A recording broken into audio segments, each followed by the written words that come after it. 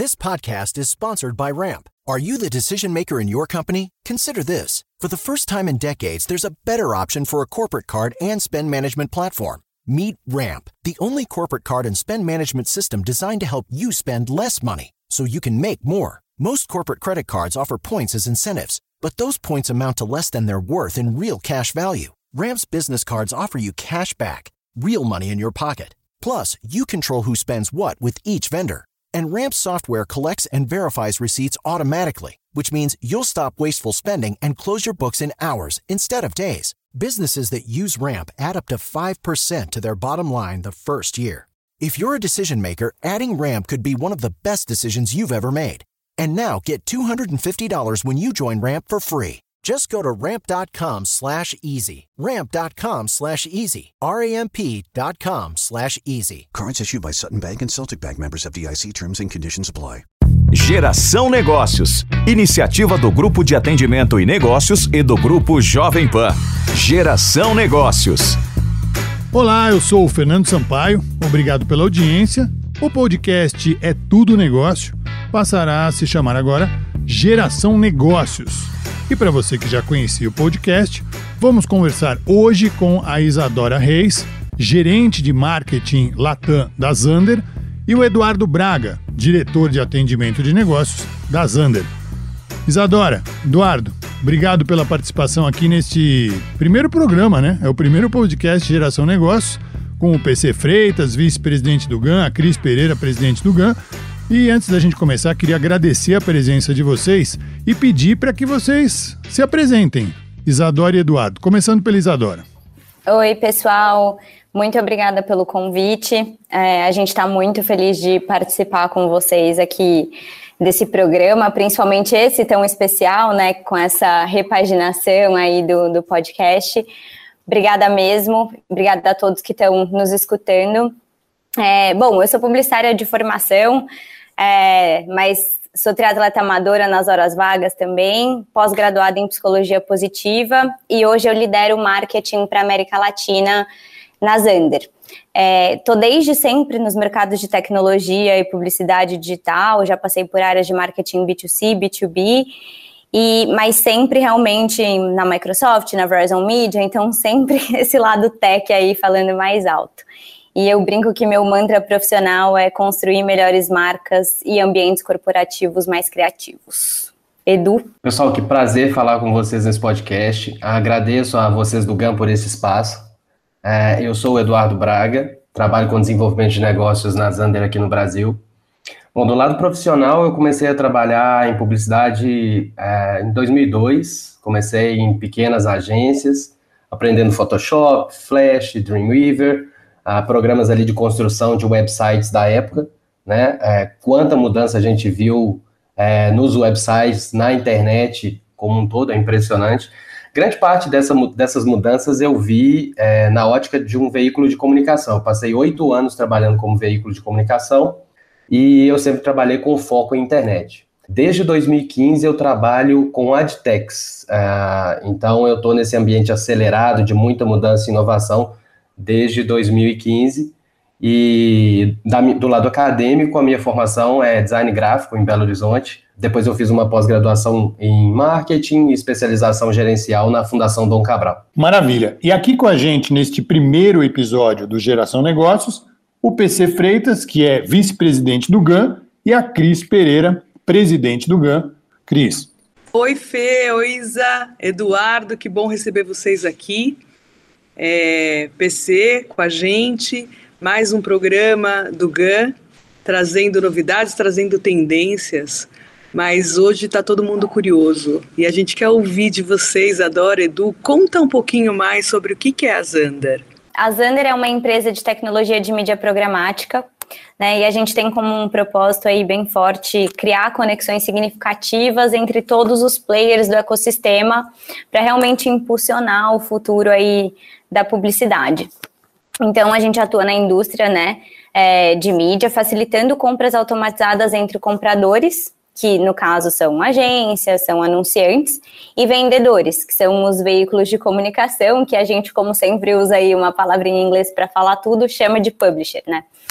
A gente é parte da Warner Media, isso é algo bem recente, mas a Warner Media é parte da AT&T, então estamos aí em um grupo de 140 anos de atividade no mercado, apesar da própria Zander ter sido fundada em 2018.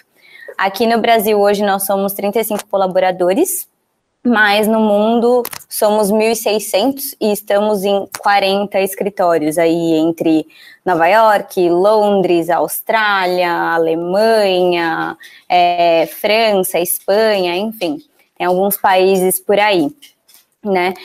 Uma coisa curiosa, acho que da gente contar, que ninguém sabe, é que quando estavam criando o nome da empresa, queriam algo que remetesse à inovação, né, porque isso diz muito sobre o que a gente faz, e nada melhor que associar ao nome do Alexander Graham Bell, que a gente sabe que é um dos, né, se não o maior responsável pela criação do telefone, que também é um dos fundadores da AT&T. Então, Zander, na verdade, é apelido de Alexander, e por isso pronuncia Zander.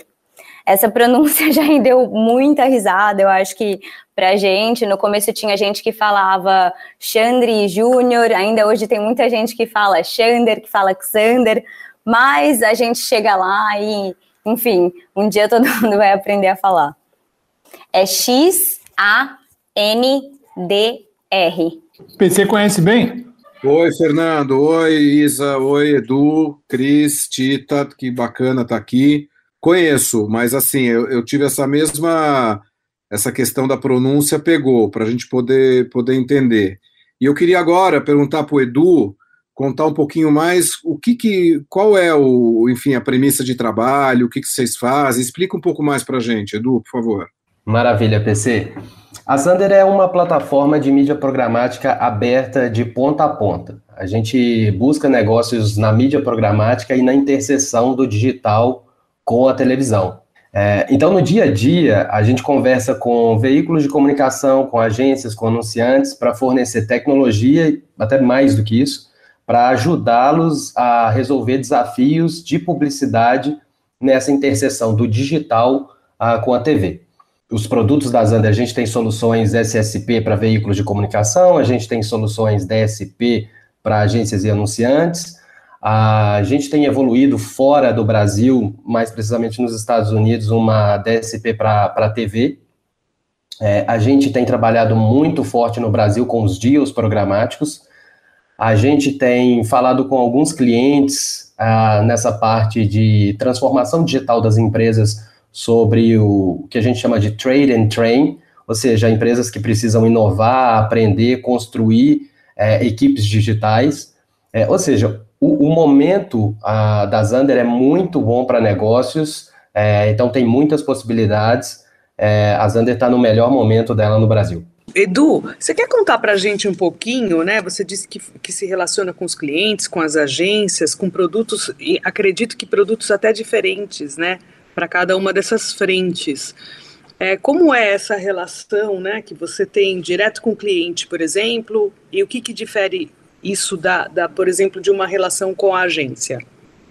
A gente é uma empresa de tecnologia e, ao contrário do que algumas pessoas perguntam para a gente no mercado, a gente não compra mídia, nós não somos compradores de mídia, a gente fornece tecnologia. Então, quando eu digo que a gente é uma SSP para um veículo de comunicação, a gente tem uma plataforma o qual ajuda esse veículo de comunicação a acessar uma demanda adicional, né, a ter mais acesso a compradores. E se essa empresa tem mais acesso a compradores, o inventário dela se valoriza, há uma competição por esse inventário e o veículo de comunicação acaba ganhando mais.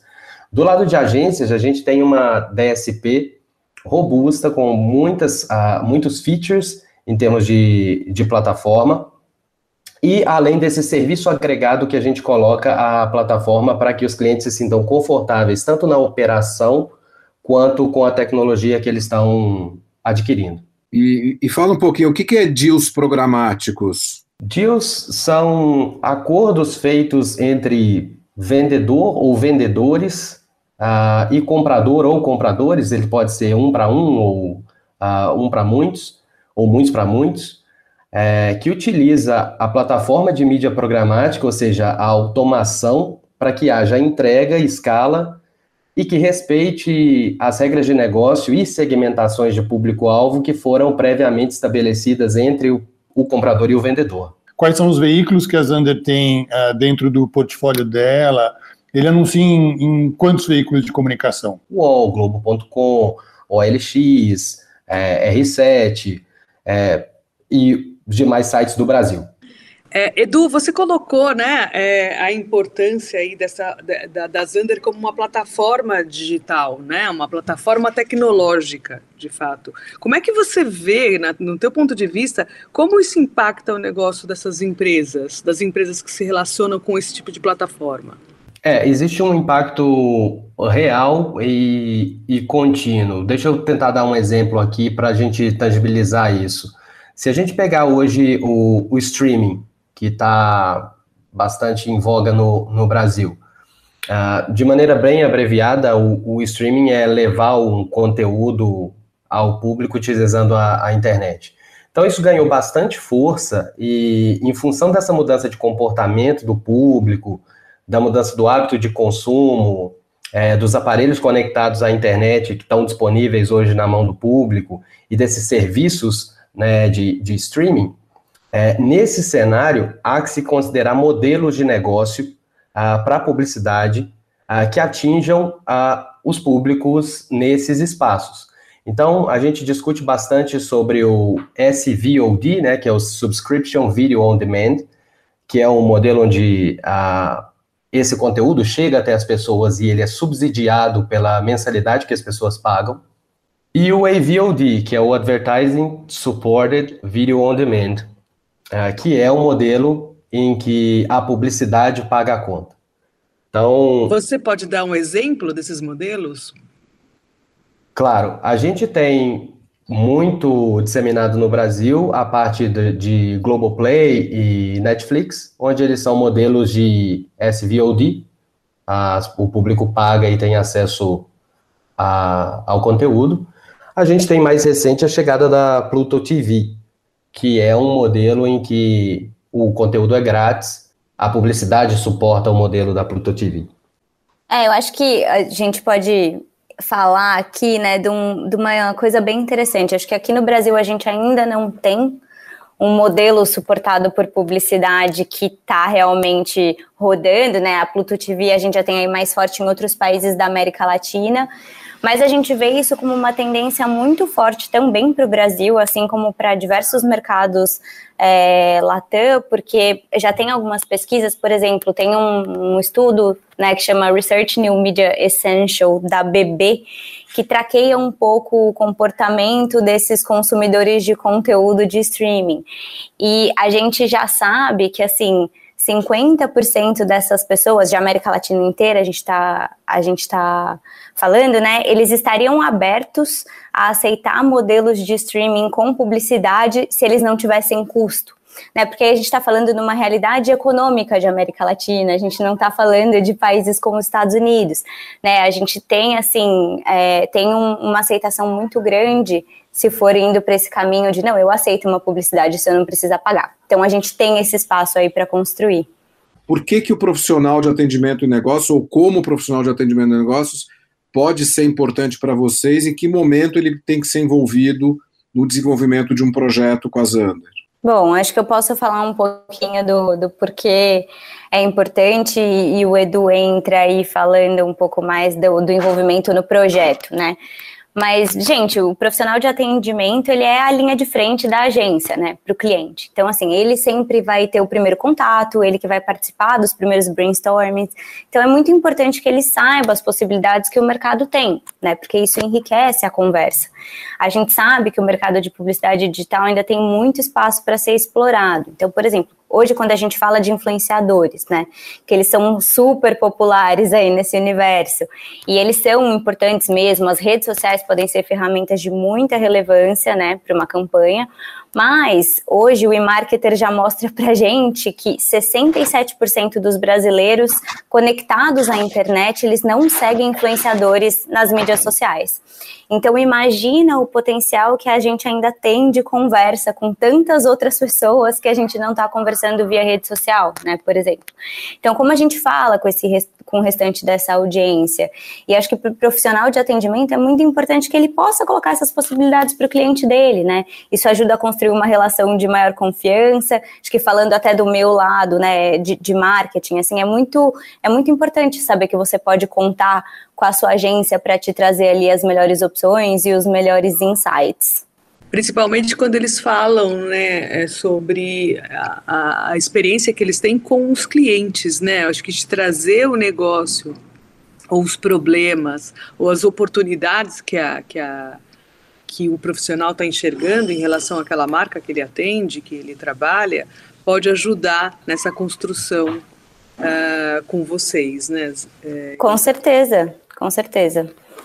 E aí o Edu pode falar melhor do que eu, né, mas a gente tem realmente isso no nosso DNA, né, a gente quer ser uma plataforma que ajude o cliente a resolver o problema dele, a gente não quer ter um modelo, uma forma de trabalhar única que você não pode mexer porque a gente é uma plataforma e a gente funciona assim. Não, traz o seu problema pra gente, né? Com quem você precisa falar, o que você não está conseguindo atingir via outras plataformas, como a gente consegue te ajudar. Então a gente tem essa flexibilidade e isso inclusive é um dos pilares muito fortes aqui pra gente. Cris, você mencionou oportunidades e há debates no mercado, enfim, em eventos que a gente participa, sobre criatividade versus negócio, a empresa X que agrega criatividade, a Y que agrega estratégia, negócios, e é claro que há criatividade em negócios. Então, eu acredito que no ambiente de negócio é fundamental saber quais são as ameaças, oportunidades. Aí a gente entra nessa coisa da SWOT, que é bem conhecida como análise fofa, né? Forças, oportunidades, fraquezas e ameaças. Identificar uma oportunidade, mas não saber que essa oportunidade no longo prazo pode se tornar uma ameaça, é um problema. E conta pra gente, dá uns exemplos pra gente, assim, de cases que vocês tenham, que para as pessoas entenderem melhor como isso pode funcionar, de categorias diferentes. Eu achava legal a gente explorar um pouquinho, assim, esses exemplos. Eu acho que é sempre legal para as pessoas entenderem, tangibilizar o tipo de trabalho, né, de resultado que vocês podem dar. Tem como dividir alguma coisa? Tem sim. Um outro exemplo que eu posso dar aqui, até puxando para o profissional de negócios para que ele faça a diferença, essa semana saiu um release de uma pesquisa da Zander em conjunto com o IAB da Europa. Então, a gente pesquisou lá quais são os interesses dos compradores de mídia, do que eles estão atrás.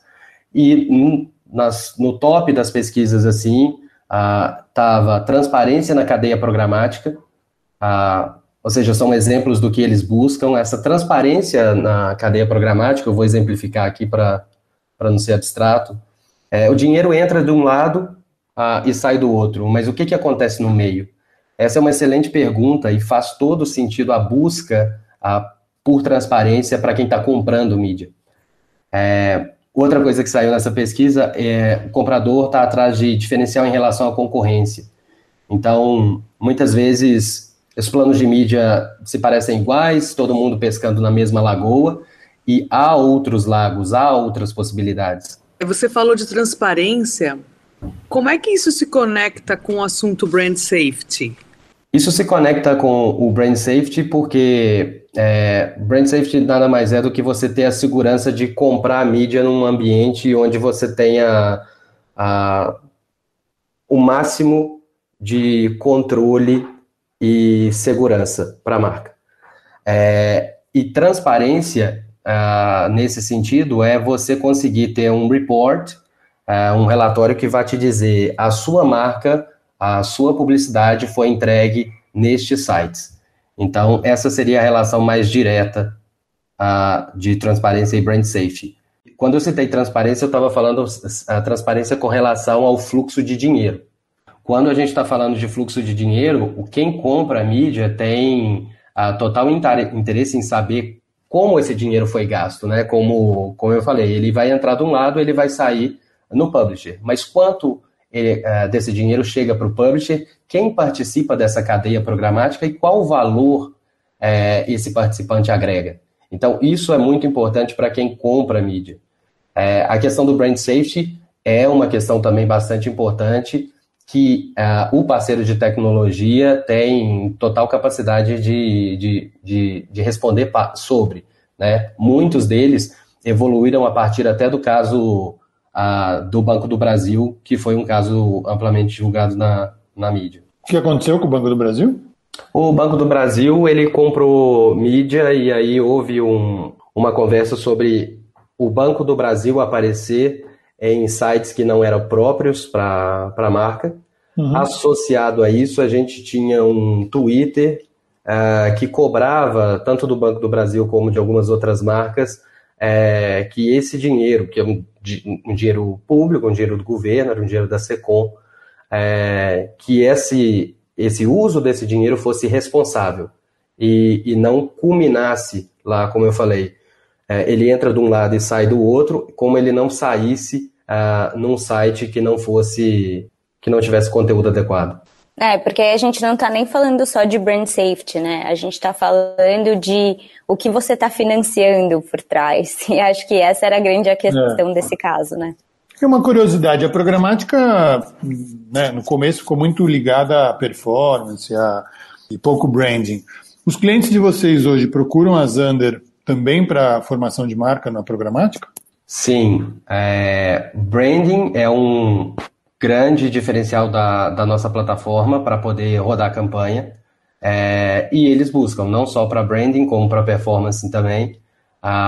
Então, a programática ela cumpre bastante esse papel no topo de funil na parte de branding. Isa, conta um pouquinho pra gente, né? Muitas agências, elas estão até terceirizando um pouco esses braços, né? E passando para parceiros como vocês ou outras plataformas tecnológicas, né? Como é que vocês enxergam isso? Como é que vocês enxergam esse movimento? Nossa, Cris, esse é um movimento, assim, que a gente vê acontecendo de diversas formas, na verdade. Ao mesmo tempo que você tem muitas agências criando os próprios braços operacionais, você ainda tem outras trabalhando com traders, você tem empresas como o Itaú, por exemplo, que já tem uma área toda de Martech, muito voltada para a operação de digital. Então, assim, eu acho que o nosso jeito de ver isso, eu sinto que a gente está num momento que o marketing digital, principalmente aqui no Brasil, né, e principalmente quando a gente fala de programática, ele está muito se estabelecendo. Eu acho que a gente ainda não encontrou a forma certa de trabalhar, e por isso que a gente, como Zander, a gente realmente tem essa flexibilidade, essa abertura, para entender como o cliente quer trabalhar. Eu acho que nada ainda para a gente aqui no Brasil é definitivo. Né, eu acho que ainda tem muito entendimento, eu sinto que as pessoas ainda têm muito receio de lidar com a programática, né? A gente tem feito aí um trabalho de tentar desmistificar o que ela é, o que ela significa, que não é difícil trabalhar com mídia programática, mas ainda tem um receio. Então acho que eu realmente enxergo toda essa instabilidade de modo operacional como um momento simplesmente de aprendizado, né? A gente está meio que um test and learn ali ainda. Como é que vocês capacitam as equipes das agências? Como é que você gera essa mais confiança, essa familiaridade com o sistema de vocês? Vocês fazem roadshow?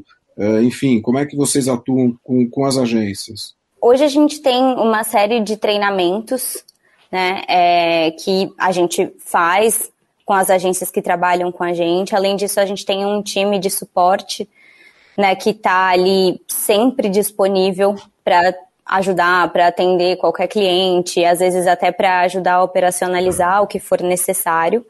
E a gente, eu acho que está num momento muito de entender as principais dúvidas do mercado brasileiro para poder realmente construir novos formatos de treinamento, mas hoje eles já existem e a gente tem tentado fazer cada vez mais. Eu ia até colocar que é quase que modelos específicos para cada tipo de cliente, cada tipo de agência, né, Isa? Com certeza, assim, é totalmente diferente. Hoje, voltando até um pouco para isso, essa coisa da nossa imaturidade ainda nesse meio, cada agência vai ter uma necessidade, eu acho que cada agência tem um nível de conhecimento, então eu não posso chegar com um treinamento super básico para uma agência que já interage com isso de alguma forma, mas eu também não posso chegar com um treinamento super complexo para quem não sabe nada. Eu acho que isso é uma grande barreira, às vezes, para a gente, mas que a gente tenta se adaptar aí para levar esse conhecimento da forma mais simples possível para todo mundo. Edu, conta pra gente, né? O PC te perguntou aí sobre os cases,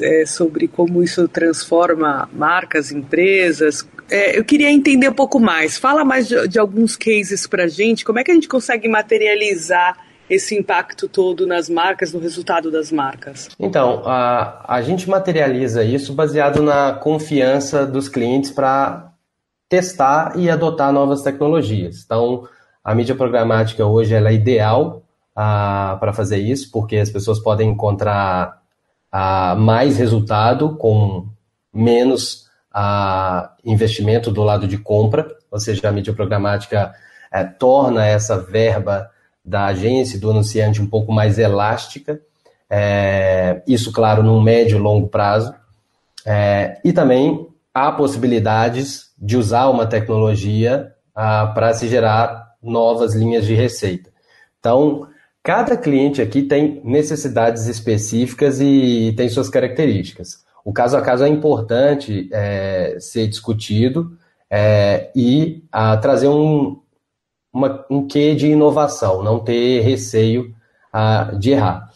Alguns cases que a gente tem do lado de compra, e vou te citar um também de venda, a gente tem um publisher, o letrasdemusica.com, ele procurou a Zander e ele teve um crescimento de receita, justamente porque plugar a SP da Zander traz compradores adicionais, um acesso a compradores que antes ele não detinha com os parceiros deles. Então, isso traz uma receita adicional. Eles citaram para a gente números com um crescimento de 114% em receita. Do lado de compra, a gente tem um caso da Toyota operando via uma agência e, basicamente, o custo por clique caiu 35%. Então, isso é muito vantajoso quando a gente está falando de tornar a verba um pouco mais elástica, e fazer mais com menos. E o CTR de campanha também teve um incremento de 50%. Como é que esse ecossistema de tecnologia de mídia, por ele ser um grande gerador de negócio, por que o profissional de atendimento tem que saber disso? Entendeu? Como é que ele pode usufruir disso? E quanto tempo a gente vai aprender todas essas letrinhas, Cris? Nossa, eu já sei gente, bastante, mas quando chega uma nova assim, eu já passo pro pessoal da programática, falo assim, responde para mim. Gente, não é muito simples mesmo, não. Então, assim, realmente é uma super de letrinha mesmo, e acho que o profissional de atendimento, não só como profissional de atendimento, né, mas acho que hoje para todos nós publicitários aí, seja de formação ou não, é muito importante que a gente saiba, porque é o futuro do nosso mercado, tá aí. Mas a verdade o que acontece é que, né, esse mercado, principalmente esse mercado de mídia como um todo, mas de programático especificamente, ele é muito mais evoluído no exterior, então vem muita referência de fora. E acabam vindo as palavras e os termos sempre, né, vindo de fora, e a gente vai criando novas siglas e novas palavras e vai ficando uma confusão. A gente tenta desmistificar muito isso, né, mas não é só a gente, né, o Itaú fez recentemente uma campanha falando para o público geral sobre proteção de dados, né, sobre a nova LGPD, por exemplo, que é Lei Geral de Proteção de Dados, e aí todo mundo acha que não, é só uma coisa voltada para a internet. Na verdade, não é, né, gente? É nossa proteção de dados num geral. E a Globo também desmistificando um pouco o que é o streaming, mas eu vou chamar o Edu, que a gente tem uma brincadeira legal aqui que o Edu faz, que ele criou de explicar esses termos, essa sopa de letrinhas com um tweet.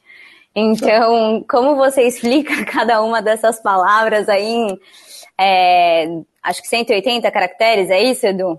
Explica pra galera o que é um cookie, agora que a gente tá nessa onda de falar do o futuro sem cookies e o que isso representa pra gente, na verdade, como consumidor e pra nós publicitários aí. Tem gente que tá achando que vai ficar sem biscoito. O cookie. Sensacional essa. Tem gente que vai ficar realmente achando que vai ficar sem biscoito. Tem que tomar cuidado. Mas são bons esses exemplos da ISA, que dão uma amplitude.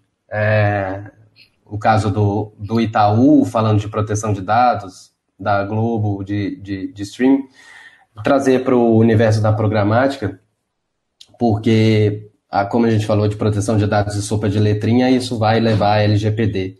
Como a Isa falou, Lei de Proteção de Dados. A missão é zelar pela proteção de dados pessoais.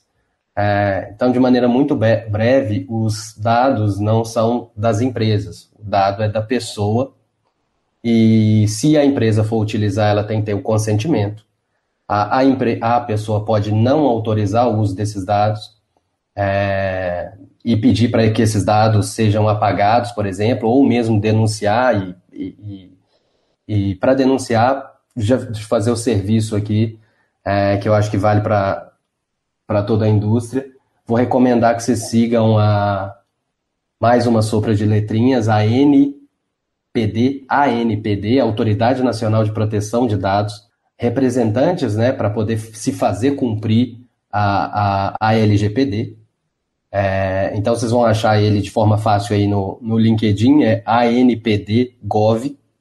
E você, Cris, citou que o medo de ficar sem o biscoito, o futuro sem cookies, né? Isso significa basicamente o fim do suporte ao cookie de terceiro por parte das Big Techs, né? Por parte das grandes empresas. E isso tem relação direta com a proteção de dados, né? Então, se as pessoas passam a ter o controle sobre os seus dados, o cookie de terceiro, que basicamente na publicidade serve para exibir uma publicidade baseada nos dados individuais de navegação e é feito sem consentimento. A gente vai dar o exemplo aqui do banner vendedor para ficar mais fácil. Então, uma pessoa visita um site para comprar um tênis, dali a pouco ela está lendo uma notícia e está lá aquele tênis num espaço publicitário, e no outro dia ela visita um outro site e uma publicidade é mostrada com aquele mesmo tênis com 10% de desconto, e assim vai. No dia seguinte, aquele tênis está com 15% de desconto. A pessoa realmente ela passa a acreditar que existe um sinal divino para ela comprar aquele tênis. Mas, na verdade, isso é só o uso sem consentimento de dados de navegação daquela pessoa. Então, com o fim disso, a descontinuidade dessa prática, e colocando o usuário com um pouco mais de poder e controle sobre o próprio dado dele, faz com que novas tecnologias, novas metodologias, novas formas de se entregar a publicidade sejam desenvolvidas. Esse é um caso importante agora na indústria, que é a discussão sobre identity. No contexto de quem faz negócio, é importante entender a mudança que esse desuso do cookie de terceiro causa na publicidade programática. Então, entender como isso afeta os seus clientes, quais as oportunidades existem nesse ambiente, os parceiros de tecnologia que estejam em conformidade com a LGPD, que tipo de tecnologia está surgindo, se foi testada no Brasil, enfim, essas ideias que podem trazer um ganho financeiro, um institucional ou diferencial em relação à concorrência no meio desse cenário de mudanças. Isso vai trazer certamente benefício para o trabalho de agências e anunciantes. Tem oportunidade aí. Muito importante isso que você falou, Edu. Agora, assim, e para o pessoal de atendimento e negócios poder procurar vocês, como é que ele faz? Eles vão buscar o quê? Um site, um e-mail? Como é que... Deixa para a gente aqui quais são as fontes de contato, que eu acho que é bacana ter esse canal aberto, né, para gerar mais conhecimento e aproximação com vocês. Até porque foi uma aula isso aqui, né? Foi, isso que ele falou agora no final é incrível, né? Essa coisa, muito realmente legal. A gente se sente perseguido pelo tênis, né? Fica pelo tênis, onde você vai na internet, o tênis vem atrás, né? Isso é um ganho, acho que é um ganho... A turma brincava, né, que era problemática, né? Não era programática. Hoje existe empresas procurando a Zander. Você perguntou como encontra a gente. O LinkedIn é a maneira mais fácil, eu acho, o Eduardo Braga, a Isadora Reis, mas hoje tem empresas procurando a gente para dar bom uso aos dados próprios, né? Então, não é o dado de terceiro que era usado sem consentimento, né? Hoje as empresas estão substituindo isso por enriquecer a sua base de dados própria e trazer isso de uma maneira responsável, estratégica, em conformidade com a LGPD, para fazer segmentação de campanha publicitária. Exatamente. E quando a gente está falando disso, né, a gente não está falando só de construir uma estratégia em conformidade com a LGPD, a gente também está falando de construir uma estratégia de forma que seja uma publicidade realmente significativa para aquele, né, nem vou falar usuário aí, mas para aquela pessoa que está vendo. Então, como essa publicidade vai respeitar uma frequência, vai respeitar uma recência, vai respeitar, não vai ser intrusiva, né, como que aquela publicidade vai realmente estar no momento certo. Então, todo esse uso correto de dados, ele vai levando para todos esses âmbitos, né, que é muito importante da gente pensar. Sem dúvida, é o mais importante. E, aliás, então, a Isadora Reis, que é gerente de marketing para a América Latina da Zander, e o Eduardo Braga, que é diretor de desenvolvimento de negócios. Quem quiser contactar vocês, então, através do LinkedIn. A Isadora também pode ir numa prova de triatlo, né? O Troféu Brasil de Santos, alguma coisa assim, vai encontrar. Eu sou mais das longas distâncias. Estou aí no meio. Nossa, parabéns. Mas no LinkedIn eles te encontram, né? Com certeza, gente, com certeza. E aí a gente pode se falar por lá. E se não for com a gente, às vezes o melhor ponto de contato, a gente se responsabiliza por encaminhar. Maravilha. Lembrando que Zander escreve Xandr, e eu queria agradecer muito a presença da Isadora, do Eduardo, PC e Cris, mais uma vez, esse primeiro agora Geração Negócios, muito legal. A gente que agradece, foi uma aula, obrigada Fernando, obrigada Isa, Eduardo, foi um prazer estar com vocês aqui. Obrigado Isa, obrigado Edu. Foi muito legal ter conversado com vocês aqui e bacana que a gente está estreando esse novo formato do nosso podcast, Geração Negócios. Obrigado. Obrigada a vocês, gente. Cris, Paulo, Fernando, Edu, pela parceria. Que venham novos papos aí.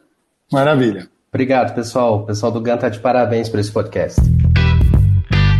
Você acompanhou o Geração Negócios, iniciativa do Grupo de Atendimento e Negócios e do Grupo Jovem Pan. Geração Negócios.